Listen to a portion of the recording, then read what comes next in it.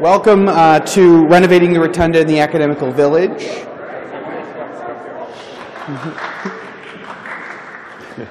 I love the enthusiasm in the back. Fantastic. Welcome, everybody. My name is Patrick Stanley. I'm the Director of Digital Engagement in the Office of Engagement and University Advancement. It's my absolute pleasure to welcome you all here today, especially into the Dome Room of all places. There's probably no better place to be on grounds. How many people here, this is your first visit post-renovation? This is your first time back over here? All right. Yeah. Post the most current renovation. We don't need to name any timelines. Fantastic. Well, welcome to everybody, whether it's your first time, whether you're here all the time. I'm incredibly excited that of all the opportunities to host one of these talks, we get to do it here. So obviously we're here for Renovating the Rotunda in the Academical Village. We have two fantastic speakers today. At the end we'll have time for Q&A, so feel free to stick around. We'll definitely have some opportunities to interact and get questions asked throughout the presentation. But without further ado, let me introduce our fantastic speakers today. First, we have Mr. Brian Hogg, who's moving behind us, the Senior Preservation Planner in the Office of the Architect for the University. Mr. Hogg shares responsibility for the development and guidelines for the renovation and maintenance of the Academical Village and of the numerous historical facilities studied in the University of Virginia Historic Preservation Framework Plan. He also has oversight of all historic structures, reports, and capital projects associated with adaptive reuse of historic buildings. He has participated in the renovations of Garrett Hall, New Cabell Hall, and the Pavilions 2, 9, and 10. His current projects include the renovations of the Rotunda and the Historic Structure Report for Pavilion 8. He has a BA in Art History and French from the University of Virginia and a Master's in Historic Preservation from Columbia University. Prior to returning to his alma mater, he was a member of the regulatory staff of the New York City Landmarks Preservation Commission for 17 years, finishing as Director of Preservation. To my left, we also have Mr. Jody Lehendro, Historic Preservation Architect for Facilities Planning and Construction.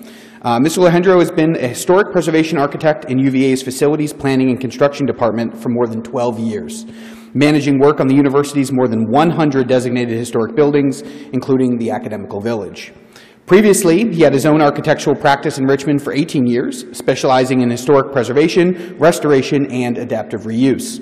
He has also served as a preservation architect for the Taliesin Preservation Commission, and as it began its charge to preserve Frank Lloyd Wright's home in Spring Green, Wisconsin. Ooh, exciting. Mr. Lehendro received his Bachelor of Architecture degree from Virginia Tech and his Master's in Architectural History from here, the University of Virginia.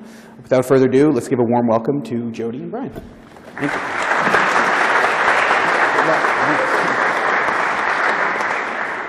Well, thank you all for coming today. It's nice to be in the Rotunda on such a beautiful day. I'm happy to be able to talk about this building, which is, of course, the great icon of the institution. It's on every piece of stationery, every business card, every sign. It has been an inspiration for people for generations. Sometimes more seriously than others. You can see how adventurous people have gotten, the Etch-a-Sketch and the Lego rotundas, and then at the bottom celebrating the Rotunda fire in 1965. Some of you may recognize John Herring there in the picture, who ran Newcomb Hall for many years. The most recent, and I think perhaps truest to the Rotunda's original intent, was this one, which a lawn resident put in front of their room just this year. It was a little free library. So there were books inside it that people were welcome to take and to read. So it was kind of a nice model and very much in the spirit of the building. The project that we'll be talking about really began because the roof was leaking. We had known the roof was leaking for a while, but in 2005, 2006, it became a really serious question. And you just missed it, or you won't see it again for a while, we hope. The roof was painted annually to hide the rust spots and to keep the water out. It was becoming a real problem. So we began the project 11 years ago, by commissioning a historic structure report, which is a document that is a record of the building's history and evolution as well as a physical investigation of the building to tell us what condition problems we have and what needs to be addressed. We went to the Albany, New York architecture firm of John G. Wade Associates to do this, and they would stay with us through the entire project as the designers of the renovation later on. And since we got kind of a nice history of the building, I'll refresh your memories. This is, of course, Jefferson's drawing of the rotunda. It was made in 1819. Construction didn't really start, though, until 1823. The rotunda was the last building begun at the university. Everything else was finished before construction on the rotunda started. Jefferson was under terrible pressure to open the university at that point, but he stiff-armed the legislature for a few years, telling people that if the library wasn't at least begun, we would never get the money for it, and we would never have it. And the rotunda was essential to his vision for the university, with classrooms on the first 2 floors and the library in the dome room. And our record of the building's appearance is pretty complete, although not always entirely reliable. This drawing from February of 1823 is a beautiful watercolor done by John Nielsen, who was one of the builders at Monticello and at the university. And February 1823 is just when they were beginning to make bricks. So unlike most of Nielsen's other drawings of the buildings on the lawn, this one is kind of imaginary. So we trust it for pavilions 9 and 10, which you see on the left and right, which were finished at that point, but not so much for the rotunda. It's more aspirational for that. This is an 1844 view of the university from the west, and if you look carefully, you can just pick out a white dome. White dome in the landscape, and it gives you a good idea of just how open the grounds were. This view is taken from what's now the Miller Center. There was a toll booth at the driveway of the Miller Center for the highway going east and west to Richmond and into the mountains. And so you see that we were really almost in the middle of nowhere. And toward the top left of this image is Monticello. That's Monticello Mountain, the smaller of the 2 hills on the left. This is the first photograph of the rotunda from just after the Civil War, around 1868. The gate at the bottom of the lawn was still present in place. The trees on the lawn had taken a real beating. They were originally black locusts. And the short-lived tree in any event, and the neglect and the wear from the Civil War left the landscape, as well as the buildings, in pretty rough shape. The first big change to the rotunda was in the early 1850s. I learned recently that on the eve of the Civil War, UVA was the largest state university in the country, with almost 900 students. And Jefferson's original buildings didn't have the capacity to accommodate anything like that. So the university commissioned Robert Mills, a protege of Jefferson's and an important architect in his own right, to design an addition to the rotunda, which called the Annex, had a large auditorium, and it had modern science classrooms in it. Almost from the day it was finished, it was recognized as a mistake, which was too bad, kind of a blot on Mills's reputation, showing, though, that even good architects have bad projects, I guess. And it was there in the Annex that the rotunda fire started in October of 1827. It was an electrical fire. It burned south toward the drum of the building and destroyed everything. All that was left after the fire was the brick exterior of Jefferson's structure. The Annex was demolished. Cabell, Cock, and Rouse halls were built to replace the lost classroom space from the Annex's destruction. We hired Stanford White to renovate the rotunda and build Cabell, Cock, and Rouse. And he's gotten kind of a bum rap over the years. People cursed him for generations for closing off the view to the south end, at the south end of the lawn. In fact, that was done at the direction of the Board of Visitors. White advocated for a location to the east of the lawn, where the hospital is now, recognizing the importance of that open view.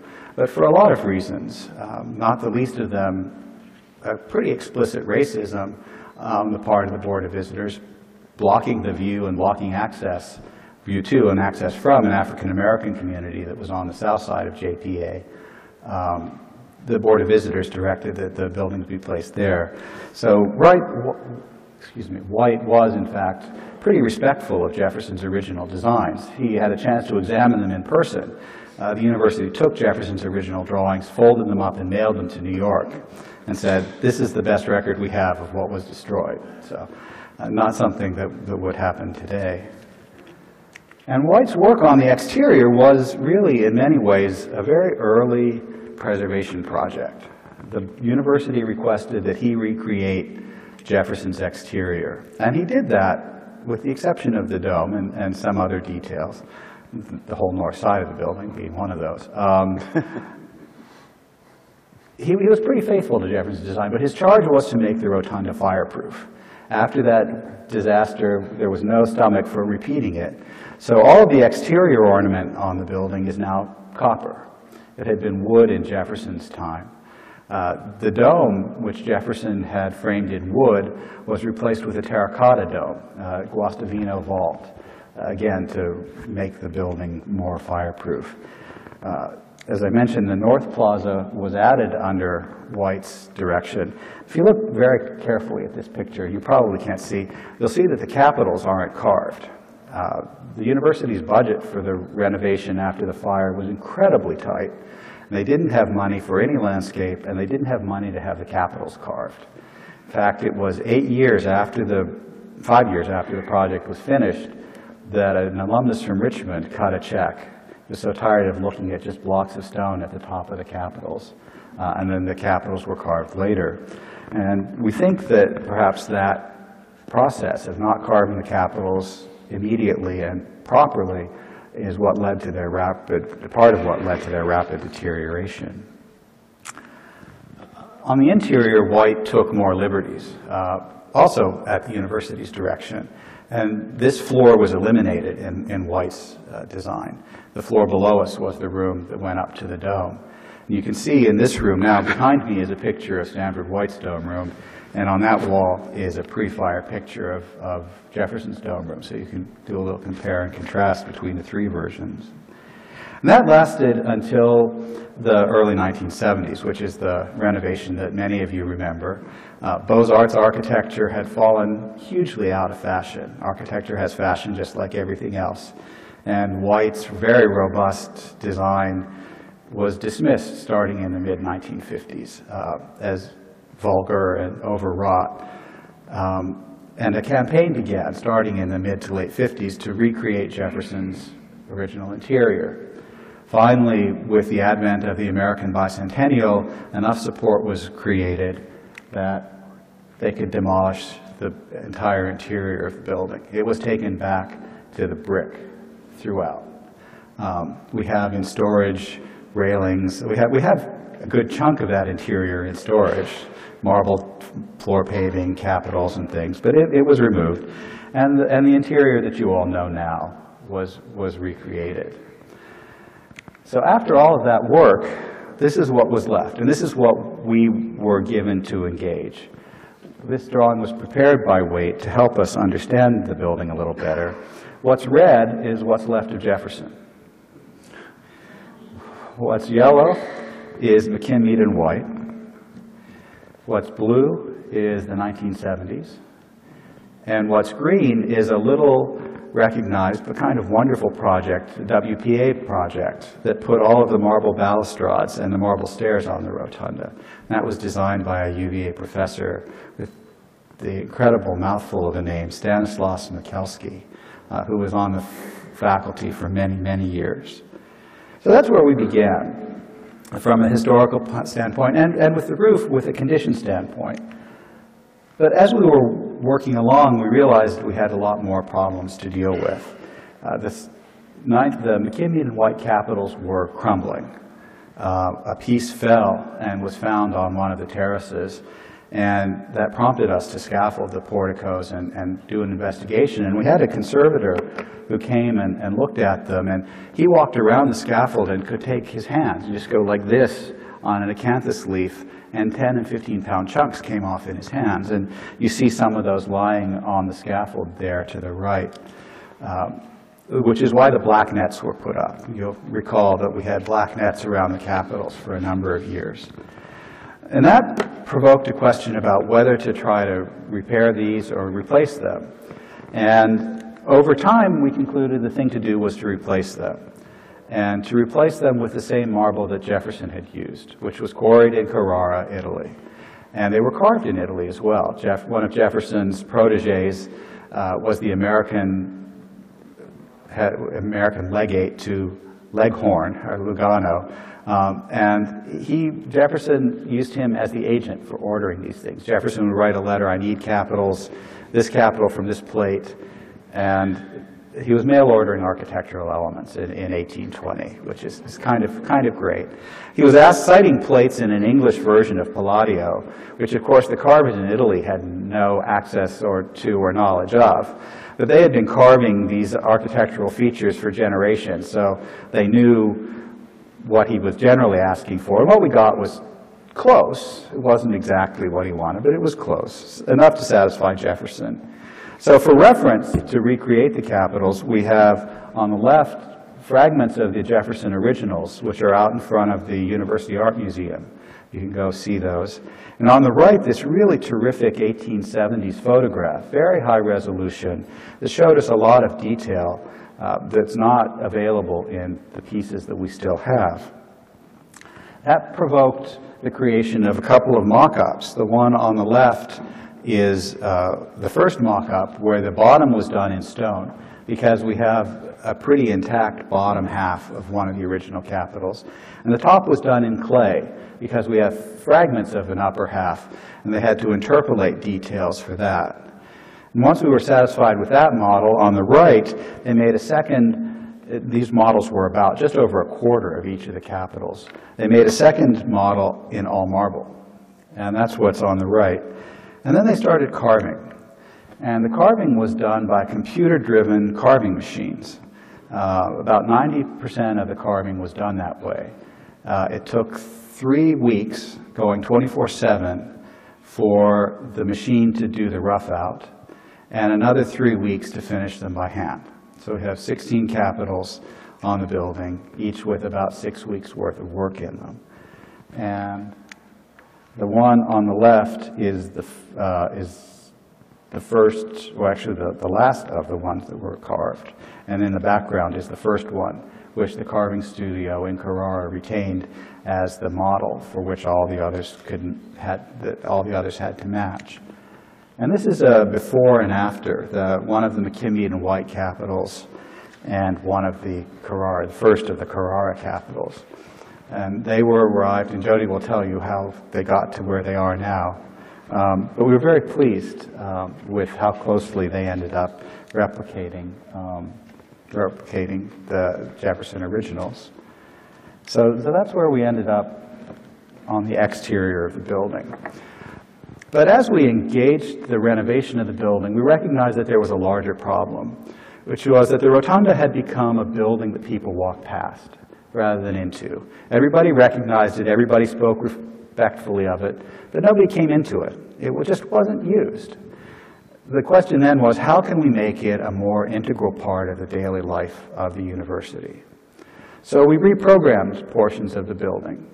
The 2 south wings, which had been offices, including my office, were reused. On the west side is a multi-purpose room that's available to anybody in the university community for meetings or lectures or events. On the east side, we put 2 classrooms into the former office of the architect that are treated just like every other classroom at the university. One holds about 20 students, one holds about 30 students. Over the course of last year, there were somewhere between 50 and 60 classes in those 2 rooms. We also put teaching into the lower west oval room, and that is used 3 days a week for classes. The other 2 days are more open. The building's hours were extended 3 days a week, Sunday, Monday, Tuesday. It's open till 10 o'clock for students to come in and study. Their ID lets them swipe into the building so that it's not too busy and strangers aren't wandering in. The swipe was programmed a little too aggressively initially. President Sullivan said that one day last fall she came down from Cars Hill with her husband to see how things were going in the rotunda, and her ID wouldn't let her in. A student took mercy on her and swiped her in, which was kind. We repurposed the former museum room into a study space and redid the visitor center. So some of you who were university guides will remember starting tours in the lower East Oval room. We reorganized that space, opened it up, and put a lot more current information in it. One of our great discoveries we also brought the University Bell to a more prominent location. One of our great discoveries during the project was the chemistry hearth. You remember before there were chemistry ovens below the chair rail, little tiny things. Those were just the fireboxes for this much larger apparatus, which there's extensive correspondence between Professor Emmett and Jefferson and Arthur Brockenbrough, the proctor, about the creation. And this classic conversation that still occurs today. Emmett writes to Jefferson, "I cannot possibly teach in my pavilion. It's too hot, it's too smelly, I need my own building, and here's a sketch of the building that I need." Jefferson responds, "No, you can't have your own building. I'll give you the North Oval room on the ground floor." Emmett negotiates further. "No, it's too hot. There are no windows." He ends up with both of the Oval rooms on the ground floor. One is his classroom, and one is the lab. And so from what we can see, this is the oldest surviving device of this type in the country. And we haven't really found any of this age in Europe. It wasn't the first in America. Big northeastern colleges had standalone buildings for teaching chemistry. But just as today, when chemistry equipment becomes obsolete, it gets discarded, everybody else's was discarded. Ours was bricked up. They stopped teaching chemistry in this room around 1845, put a brick wall in front of it, and forgot about it. And somehow it survived the fire, 2 renovations, and we were fortunate enough that we drove one of our architects to put his head in the oven and look up, and he saw a void. And we prompted us to knock some holes in the wall, and we discovered this. On the right is a drawing by Professor Emmett of some of the equipment that he ordered for the university and in his hand, and it was quite a nice record. One of the great changes you may have noticed is that you can come in the front door now. For 40 years, people would walk up to the glass doors in the portico and find a velvet rope and no door handles. And opening those doors up, we did a little pilot in the year before we started the second phase of the renovation, and within 3 months, 2/3 of the people who came into the building came in through that door. It was clearly a demand that existed but wasn't acknowledged. The Board of Visitors room stayed the same. As you walk around the building, you'll see that. We're hopeful that for the bicentennial this fall, we'll end up with portraits of all 7 of the original members of the Board of Visitors hanging in that room for a little while. We're having a little trouble locating one of them, who only ever came to 1 meeting, so we'll see. Across the hall, though, what has been the President's reception room, kind of a museum room, we moved out all of the antiques and turned it into a study room that's open anytime the building is open and in the evenings when students come. There are comfortable sofas and tables and chairs, and it's been a big hit. It's a very busy place. To my surprise, and I think to others, the sofa and the upholstered chairs don't really get used that much. The students like the tables. Their laptops can go on those and not burn their laps. So lessons learned in how to furnish student study space. The statue of Jefferson is back where it has been for 40-plus years. And then we got to this room, which is an interesting space. This is the only room that we have any photographs of from before the fire. So it's the best recorded of all of Jefferson's original interiors. This is where we were starting. You remember the metal panels in the ceiling that were here for acoustical purposes and were unsightly from the day they were installed and didn't get any better with time. In this case, we were able to go back to a kind of plaster to more closely approximate Jefferson's original intention. We did have photographs of this room from before the fire, and here are a couple of them. In the 70s, they installed capitals in this room that were fiber-reinforced resin. And they didn't have a lot of detail. They were cast, so it was pretty shallow. Knowing that we would have people on this first balcony after the renovation, which is one of the other changes we made, we wanted to try to have them be both better material and better detailed. But because we had only photographs of the pre-fire condition, we worked with a studio in Richmond to make clay models that were then scanned. And again, mostly carved by computer-driven carving machines, finished by hand. Each of these capitals has somewhere between 50 and 60 pieces that were nailed onto a core. And so this is where we ended up with the room redone. And with lots of uses. The building is much busier than it used to be, and that's what we wanted. In the year before we closed, there were about 108,000 people through the building. In the first 6 months since it reopened, there were 103,000. So we've pretty much doubled the visitation of this building since it reopened, and that was what we were hoping for. We also worked on the landscape. If the goal was to make the interior of the building and more engaged in the daily life, we did the same with the landscape. We worked with Laurie Olin from Philadelphia. On the east, the magnolias were removed, and what he calls the morning garden was created. It's a quiet, contemplative place with, as they grow, the landscape architects describe fluffy bushes to create a sense of enclosure around a fountain, which is getting a lot of attention. Some of it not intended. It's a very appealing wading pool.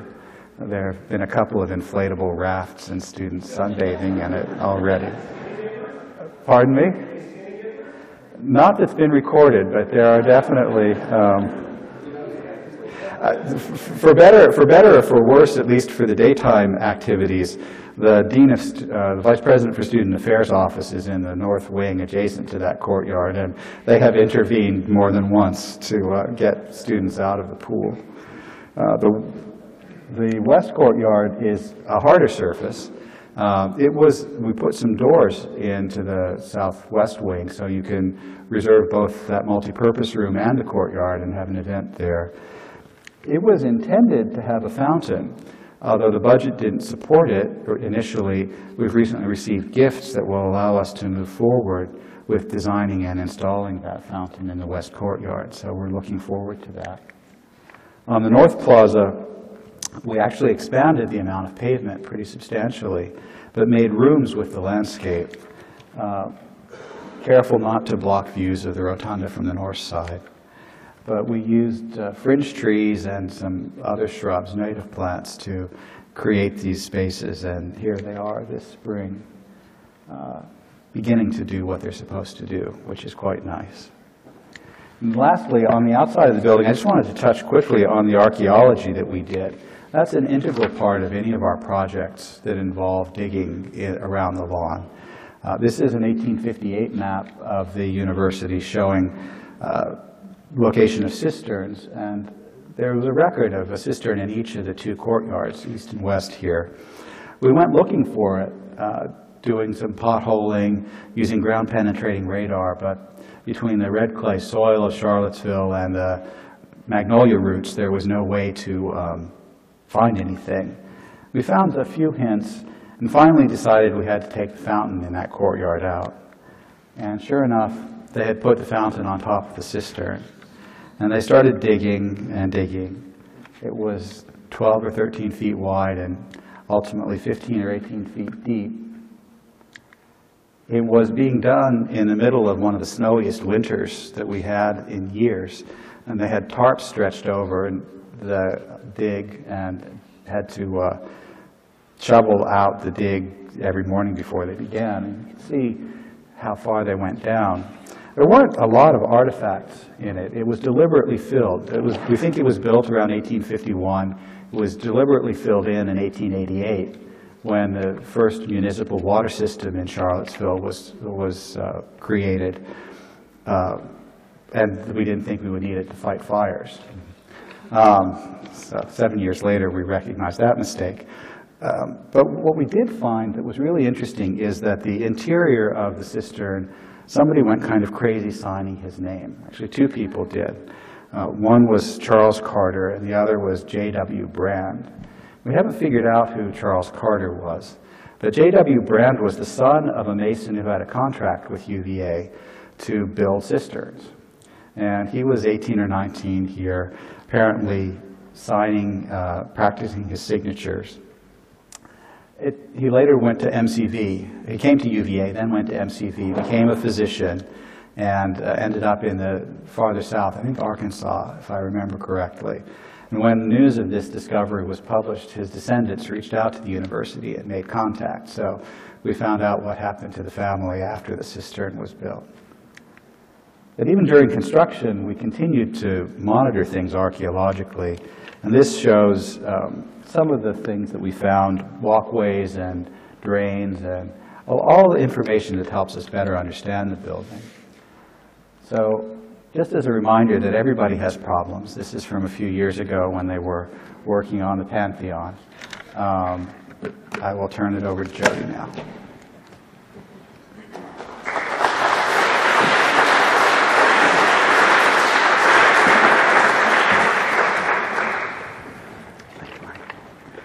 So I hope to focus more on the actual construction that went on here. After the historic structure report was completed 9 years ago, we had a list that it provided of the kinds of improvements and repairs that were needed at the building. What we didn't have was the $51 million to start that work.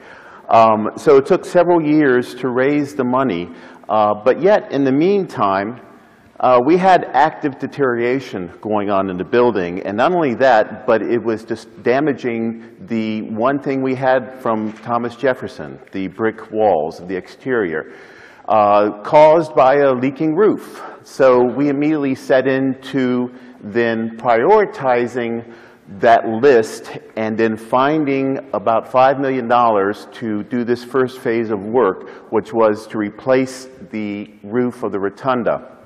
Starting off that work, we did a probe through the steps that were put on in the 1976 work to understand more about how they were constructed, but also this probe taught us or told us that we had the lower tension ring of the dome was actively rusting because of all the leakage, and it was creating a structural, or going to be a structural issue. So we knew then what we had to do in terms of the roof replacement and repairing that tension ring.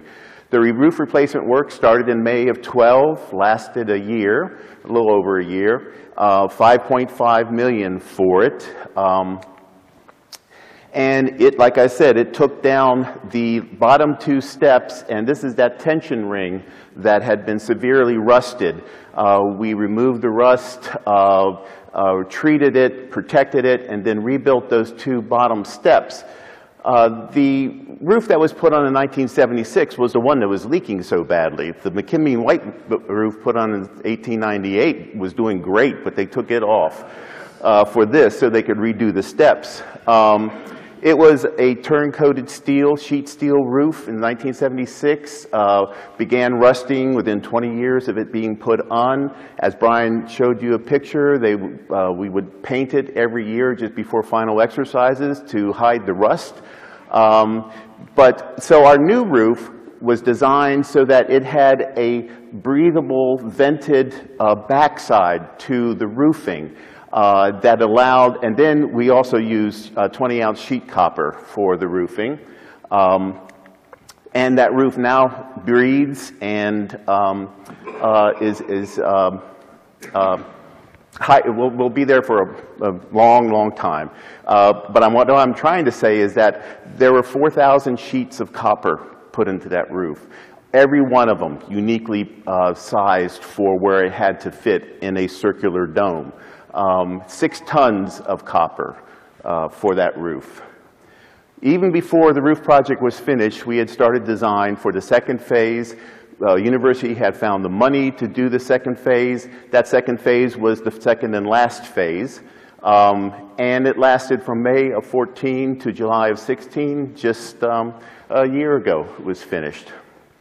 $53 million for this second phase. And this just shows you the major categories that it covered: exterior repairs, elevator systems, improved usage, and the landscape. The exterior repairs, all the wings needed to be repaired. We had spalling brick. We had damaged marble, distressed marble, and stained. The cornices on the main drum of the building needed to be completely redone. We had to strip them of paint, repair them, and then recoat them, spalling concrete. The building systems took up half of the construction costs to replace all the building systems. The HVAC systems that were put in 1976 were shoehorned into very small existing spaces. Consequently, they were very rudimentary, single volume, single temperature systems, very inefficient.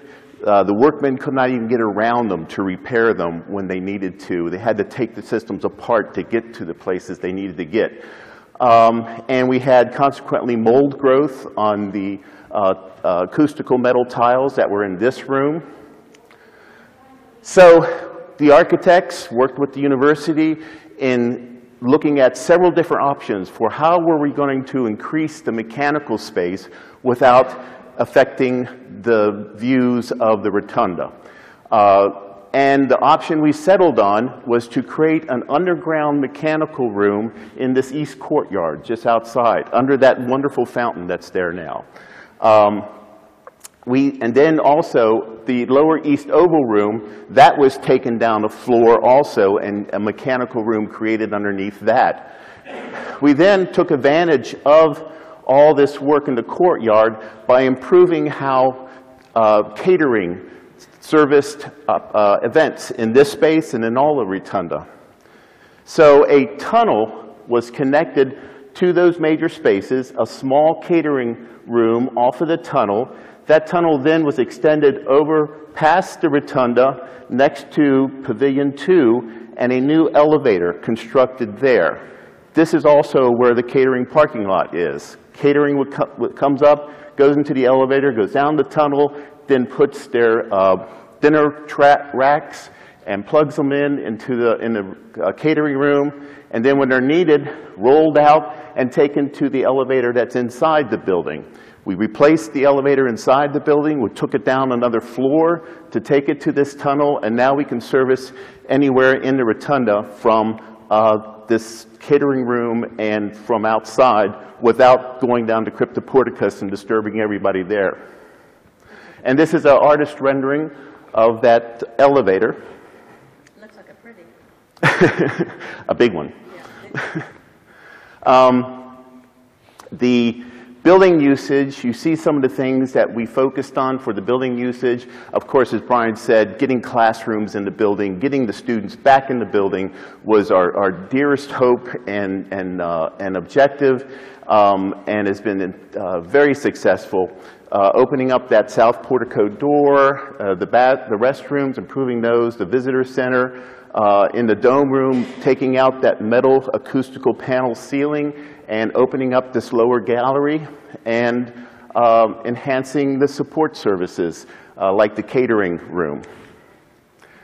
Before we began construction, and knowing that we're going to be excavating under Jefferson's Rotunda and next to it, down 20 to 25 feet,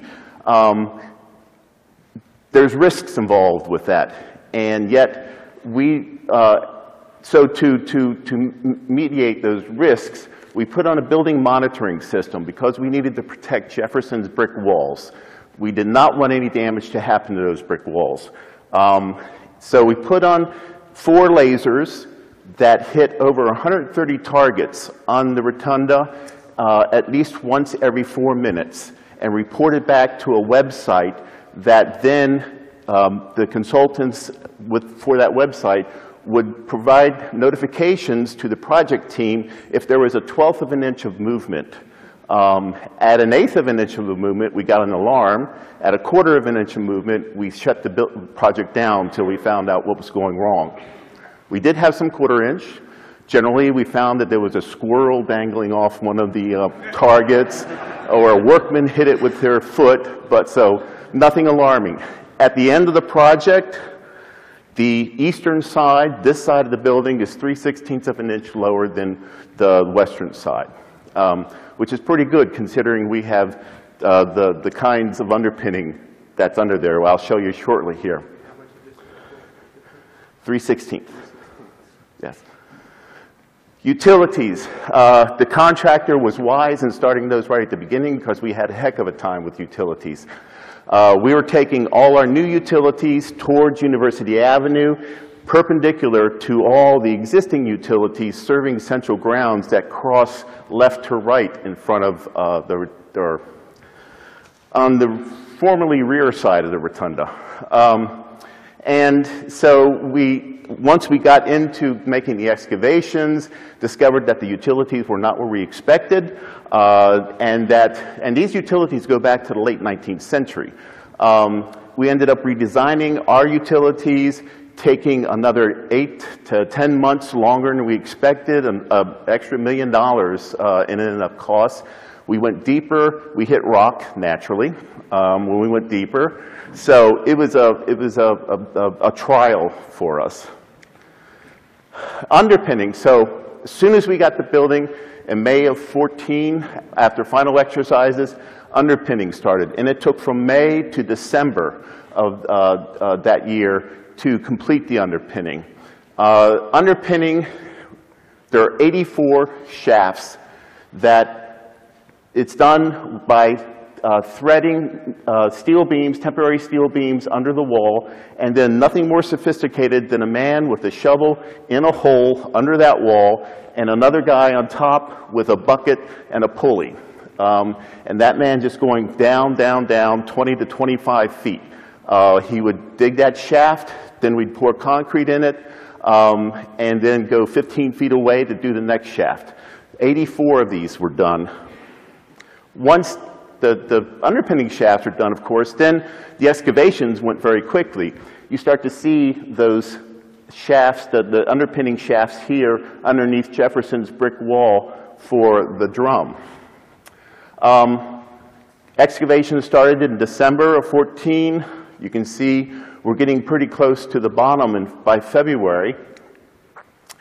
And then starting the construction of the underground vault in March of that year to April, we poured the slab for it. May, we topped it out with a concrete roof, waterproofed it, and then started to construct scaffolding on the top of that.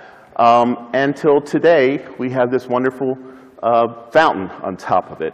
But you see lower left, that's a picture of the mechanical room that's underneath that fountain. This is the tunnel that connects the elevator in the parking area, in the catering parking, to the catering room, and then to the elevator inside the building. And this is the elevator itself. As I showed you, this is the artist rendering for it. This is the elevator shaft and the stair that goes and hallway around it. This view is taken from just past the elevator looking towards the rotunda, and the same view today shows you that below here is the tunnel going underneath the arcade here, and then alongside the south side of the east courtyard.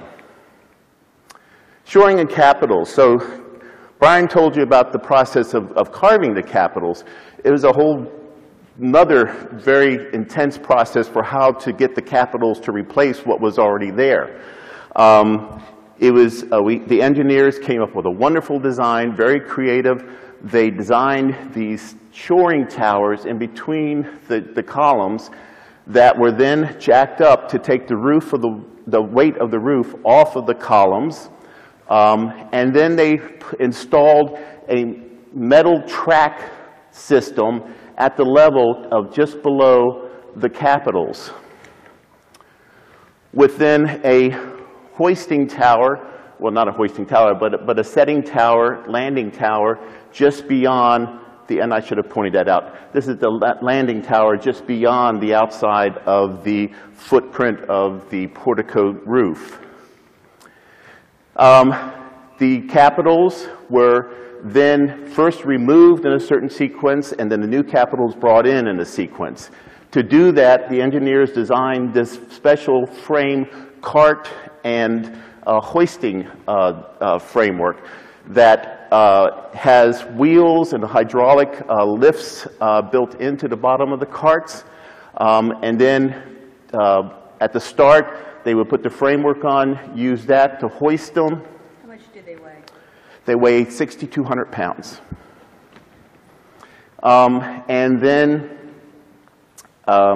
you can see the cart here, the new capital being guided to the landing tower. And then this is the steel tracks that you can see them pushing the cart with the capital along those tracks to ultimately the top of the shaft, where they're going to be then the jacks in the carts, lowered them on top of the shaft, and then fixed in place. As Brian said, what most people think on the exterior of the building is painted wood is actually sheet copper that's been painted white because of the BOV's requirement that the building be fireproofed. We had not had experience, the preservationist involved in this, with how to repair and restore sheet copper ornament. We learned a lot. We tried to first, as preservationists are wont to do, we wanted to just clean the material in place without removing any of it. We tried several different methods. None of them were satisfactory to us. So we ended up dismantling the sheet ornament in the seams that originally it was created, and taking apart the pop rivets that attached those sheets of metal together. Labeled them, took them apart, took them to a shop in Manassas that stripped the paint off of them, and then we met with those repairmen in that shop and came up with a level of repair that we all agreed upon.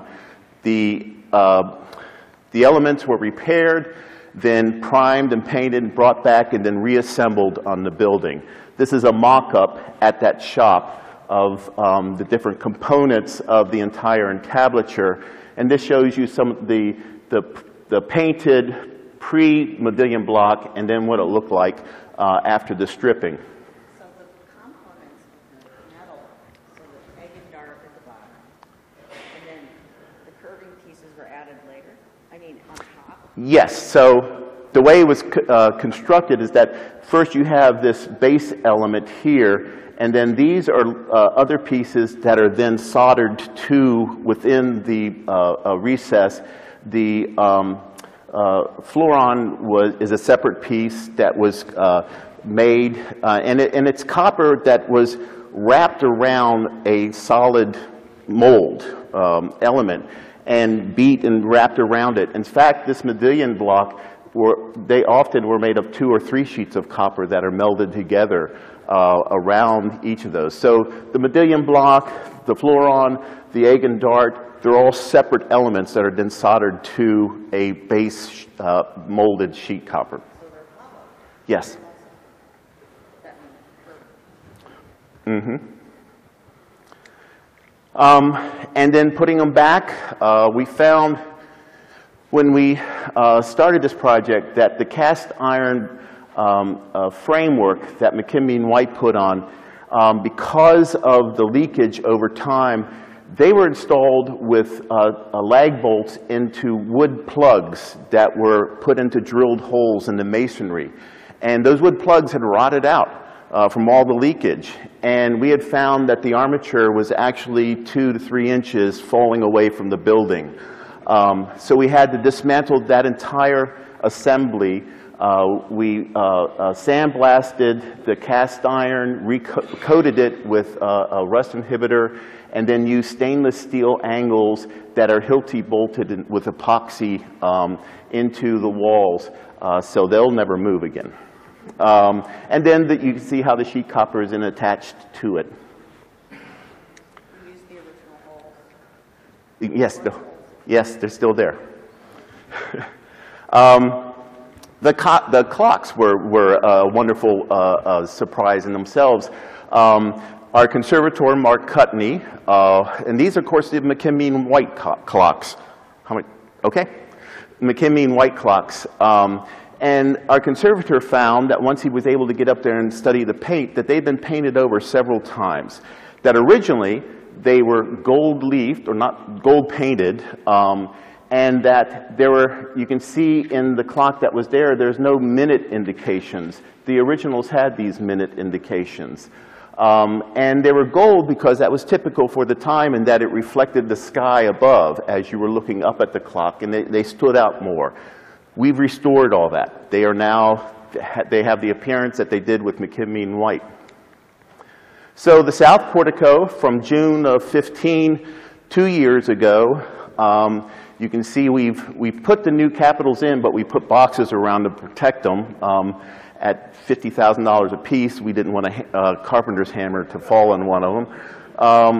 And you can see that all the sheet metal ornament has been taken off and is at the shop being stripped. We're stripping the paint off the shafts of the columns, and then a year later, all reassembled and opened. The north portico went through a similar kind of evolution. June of 15, finishing up utilities. The steps on the north portico, the marble steps were all taken apart. They were numbered, taken off, because underneath of those steps on the north portico there are rooms. And the concrete superstructure put in by McKimmey and White was badly deteriorating. Water had gotten in there, was rusting the rebar was expanding, and the concrete was exploding. So we took off the marble steps and risers, replaced the concrete superstructure, waterproofed it, and then brought back all those marble steps and reassembled them. So you get the 1 year apart, June of 15 to last year, with the new landscape and completed. The west wings, once again, the west wings leaked badly. They did damage the concrete floor beneath them, which is also then the ceiling for the offices and the wings. We stripped off all of the paving, applied waterproofing again, and then put back the paving. We also took this opportunity to repair the marble balustrades that, as Brian told you, were put in the late 1930s by McKilsky, and cleaned them and repointed. Other exterior work included such things as conserving the plaster eagle that's at the underside of this south portico that dates from McKimmey and White's work. And we felt like it was important to save that. We ended up having to take away all of the ceiling in that south portico, but we left that eagle in the center and then incorporated it into the new ceiling. When we took the ceiling away, of course, we had to destroy the moldings. They were plaster moldings. We brought back craftsmen who knew how to do the running plaster moldings, and they restored those. The north steps, pouring those, and then cleaning. We stripped all the paint off of the colonnades and equipped the porticus so that we can get the latex paint off and go back with a lime paint that allows those surfaces to breathe, and thus you're not trapping moisture between or behind the latex. So you can see a before and after. This is of the east colonnade. The wings themselves, south wings, you can see befores and afters. This is the southeast, one of the classrooms in the southeast, and this is the southwest wing, the new multi-purpose room that Brian talked about, and this is what it looked like previously. The first floor center hall started off like this. It had the same kind of stair as you go up as here, going from this dome room floor to the piano noble, the main floor. We felt like that was an inappropriate set of stairs for going from a very utilitarian chemistry lab, smelly space to the main level. We ended up taking those out and putting back straight stairs. This shows the sequence from what it looked like before, taking them out. Here you see the scars, filling in those spaces, rebuilding the new stairs. This gives you an idea of the kind of infrastructure that is in the ceilings everywhere. It's filled, it's packed with sprinkler systems, new electrical systems, wireless access points, cellular phone antennas, fire alarm detection systems, all kinds of things. New lighting, electrical, and today, how it turned out. Also doing this allowed us to then create on the backside of the stairs, you'll see going through the building, a new entrance to the elevator. Before, with the elevator in this building, you had to go up, you had to have a guide take you up to the cryptoporticus, go through an outside door that was locked, and take you personally up the elevator to the floor you wanted to go. Now, anybody can get to the elevator at any floor. It's completely accessible.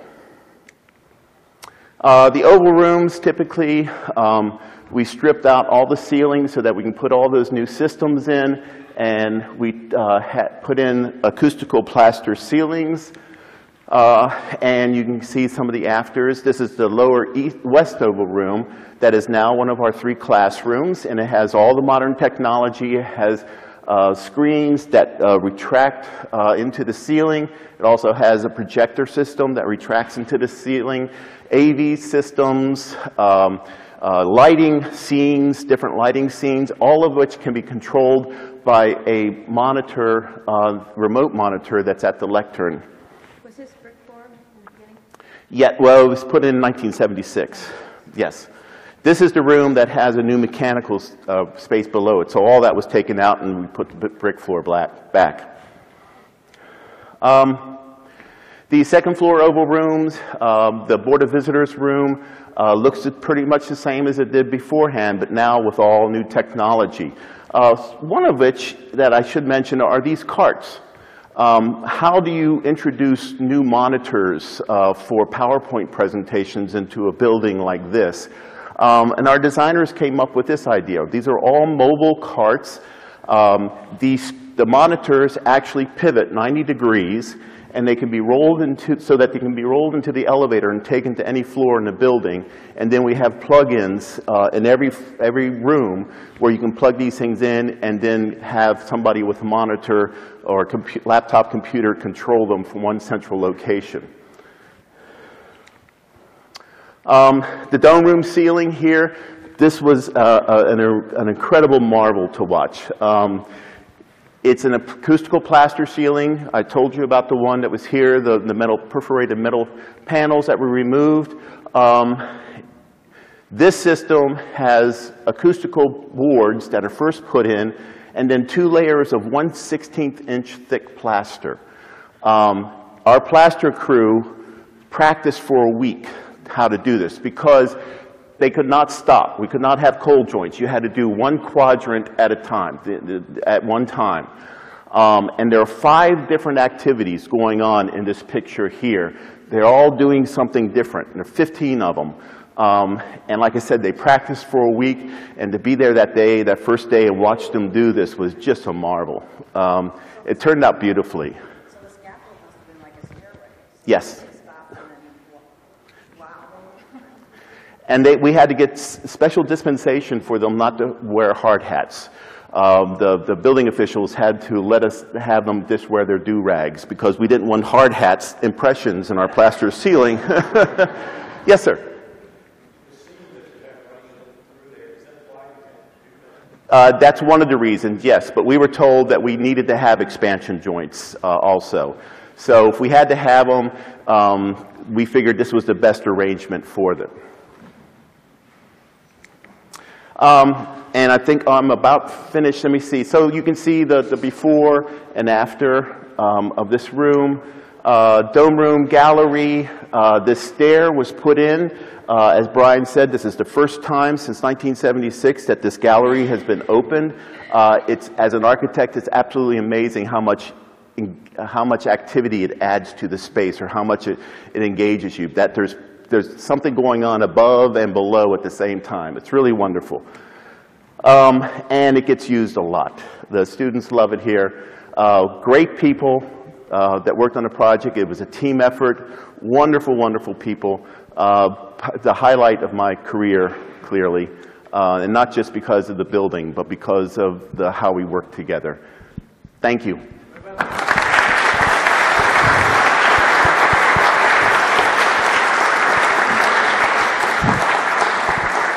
If you'll wait for the microphone. The Oculus. Wait for the microphone since it's being recorded. Okay, so the question about the Oculus, that was part of the first phase of work. It is based upon an extant example from Latrobe's Davidge Hall in Baltimore. So the moldings and the mullions are based upon that design. The glass, you'll see an etched ring periodically in it.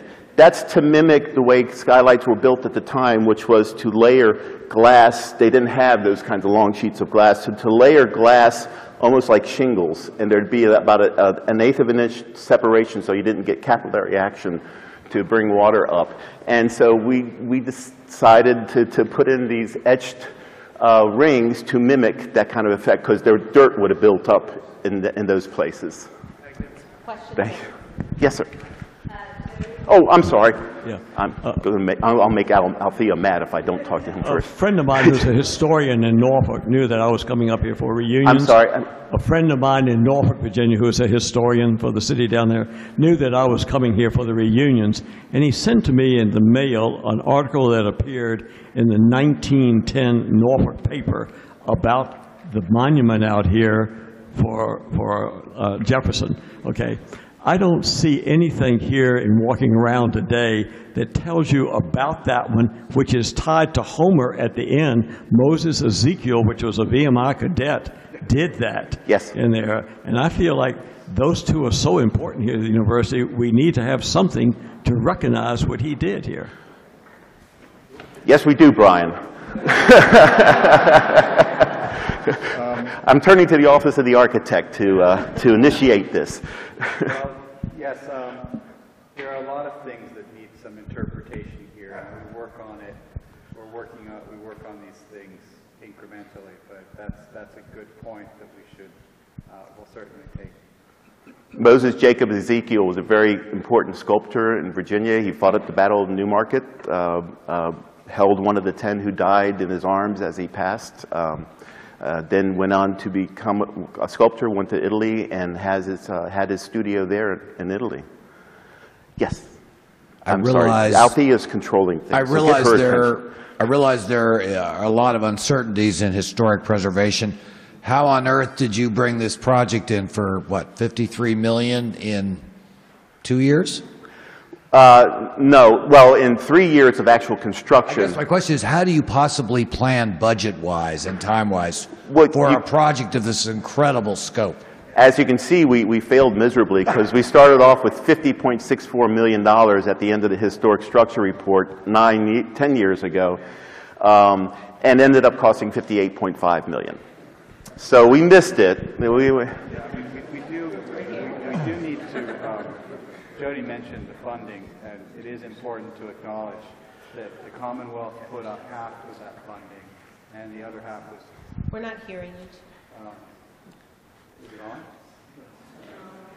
The Commonwealth put up half of the money for the project, and donors put up the other half. No money came from student fees. What projects are coming up next on the lawn? Well, we're still paying for this one, but we are making repairs to Old Cabell Hall at the end of the lawn. We're putting about $5 million into that building to replace major plumbing and electrical distribution system. We just found out, I wish you could speak, but... The next of the Jefferson buildings will be Pavilion 8, which was last worked on in 1983. It's got classrooms on the main floor and 2 apartments in it. And we hope about next January to start construction on a renovation of that that'll update it. Did you have a question? So much of the damage was water. Is after a new roof or a new surface like the plaza or whatever is done, is there a test where, you know, you drop some paint or water and follow it and see where it goes and see if it's supposed to go there? I mean, shouldn't that be part of the process? Is there a test to do what? I think that should be part of the process. The systems are all tested, yes. Yeah, we do. Because we're a state agency, we're obligated to manage the stormwater much more aggressively than a private developer is. So that whole North Plaza is paved with pervious pavement. It goes through and is collected and then managed on its way downstream. So it's very carefully designed, the way that the water goes out. And the same with, the roof water goes into underground drains, and technically our watersheds are compromised. So we're obliged to manage the storm water very carefully, and the designs for this renovation took that obligation into account. Ironically, with the roof before that we replaced, it actually rusted from the underside out because of the condensation coming up from the building itself, migrating through the masonry, and then condensing on the underside of that metal. So it actually rusted from the inside out. That was one of the reasons why we put that ventilated system under the copper roof. Uh-huh. Oh, they're all sloped to go to drains. Okay. I have another question to ask you. Did you have to bring in any experts from the outside to help you on this job? And the second question, did you have any serious accidents during this reconstruction? Yes, lots of experts. Like I said, it's a team effort. So we look to our architect and engineers to recommend experts that they wanted to bring in. For instance, Gail. Right. Yes, an expert from the University of Texas consulted the architects on how to best clean the marble balustrades all around the building.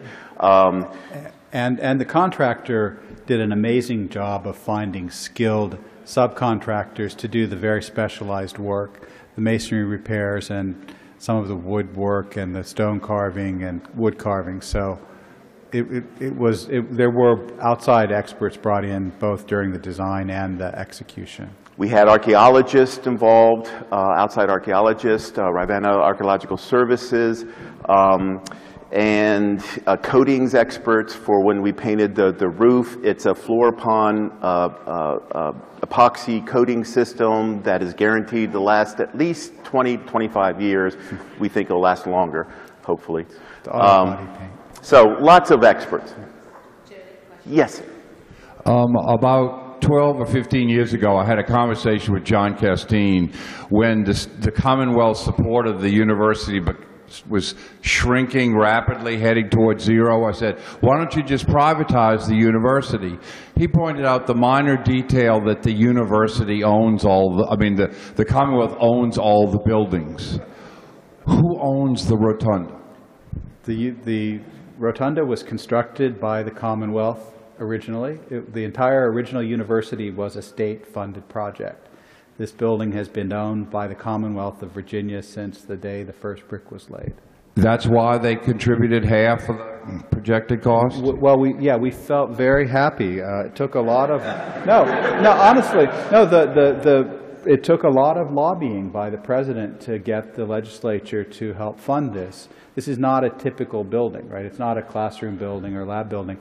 President Sullivan walked around in Richmond with bags of crumbled marble and waved it at the legislators as she testified in budget hearings to try to help them understand why we needed their support. And then that was what helped our advancement and development folks be able to leverage the private gifts that completed the project. So it was very important that there be this combination, that we could go to the state and say, we're stepping up on this part of it, and then there was trust from the donors that the Commonwealth was participating also. So it was quite an elegant solution. Question here. Along with that, since it is a World UNESCO site, did you receive any assistance and expertise or aid, or did you have to follow any regulations because of that? For these purposes, the UNESCO listing is more of an honorific. We did work with the Virginia Department of Historic Resources, to whom the National Park Service has delegated its authority. So we worked with that outside state agency in review of the proposed work, but the design and execution was all by the university. We have one final question.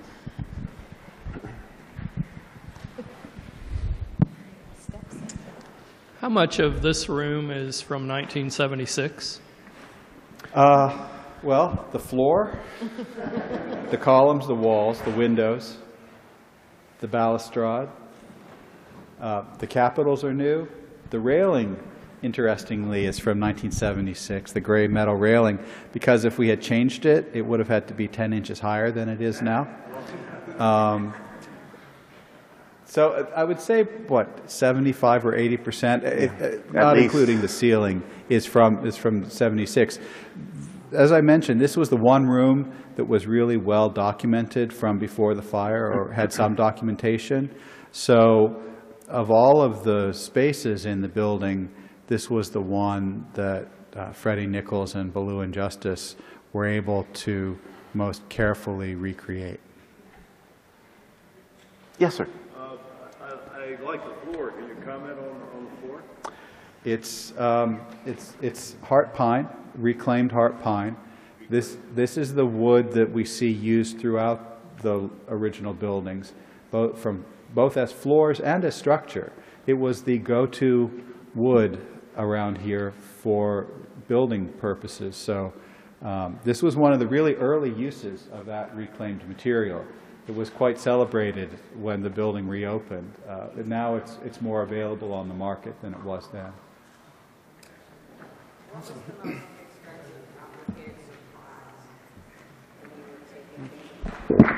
Utilities. Well, thank you all very much for your attendance.